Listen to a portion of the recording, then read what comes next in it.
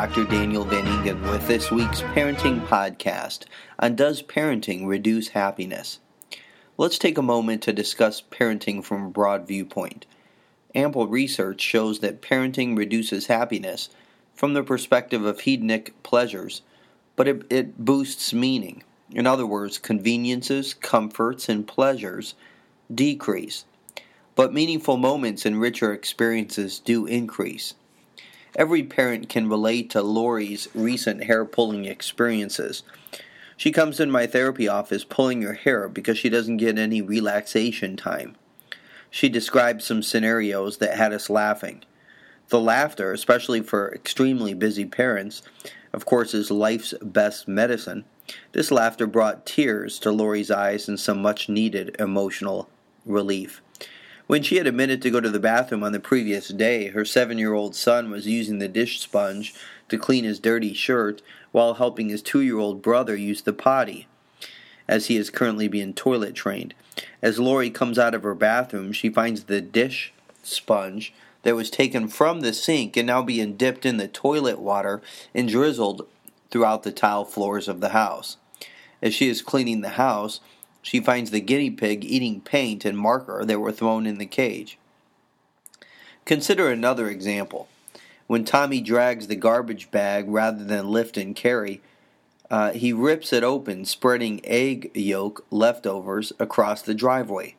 And this happens just as the family is rushing to the car to avoid being late to school, risking a detention which could disrupt Tommy's sister's dance recital practice. So, we know that parenting, it's the epitome of inconveniences. So those pleasures, legs up, pina coladas, spontaneous trips to New York City or sandals, nights out on the town, and the list continues. Yes, pleasures go down. If we look at the pleasant life, in terms of savoring basic pleasures, certainly from that viewpoint, happiness goes down. But there's more to happiness. Besides the pleasant life, how about the good life, which is achieved through discovering unique virtues and strengths and employing them creatively? Or the meaningful life, when we experience a deep sense of fulfillment by employing our unique strengths for a purpose greater than ourselves. And parenting certainly, and the purpose of the family, which is certainly greater than ourselves. From those viewpoints, the good life and the meaningful life, which Solomon discusses in his views and theories of happiness. While the pleasant life goes down, the good and meaningful life go up. Are adults who choose parenting happier than those who choose not to parent? Philosophers may debate the definition of happiness here, but from a parenting perspective, I would argue that engaged parents are certainly happier than disengaged parents. So what is an engaged parent?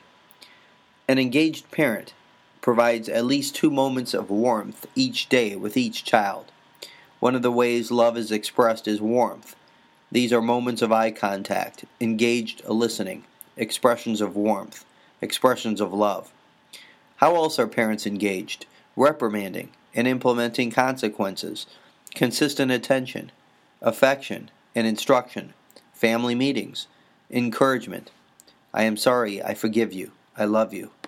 This is Dr. Daniel Van Ingen with this week's Parenting Podcast on how parenting actually increases happiness from the viewpoint of the good life and the meaningful life with engaged parents.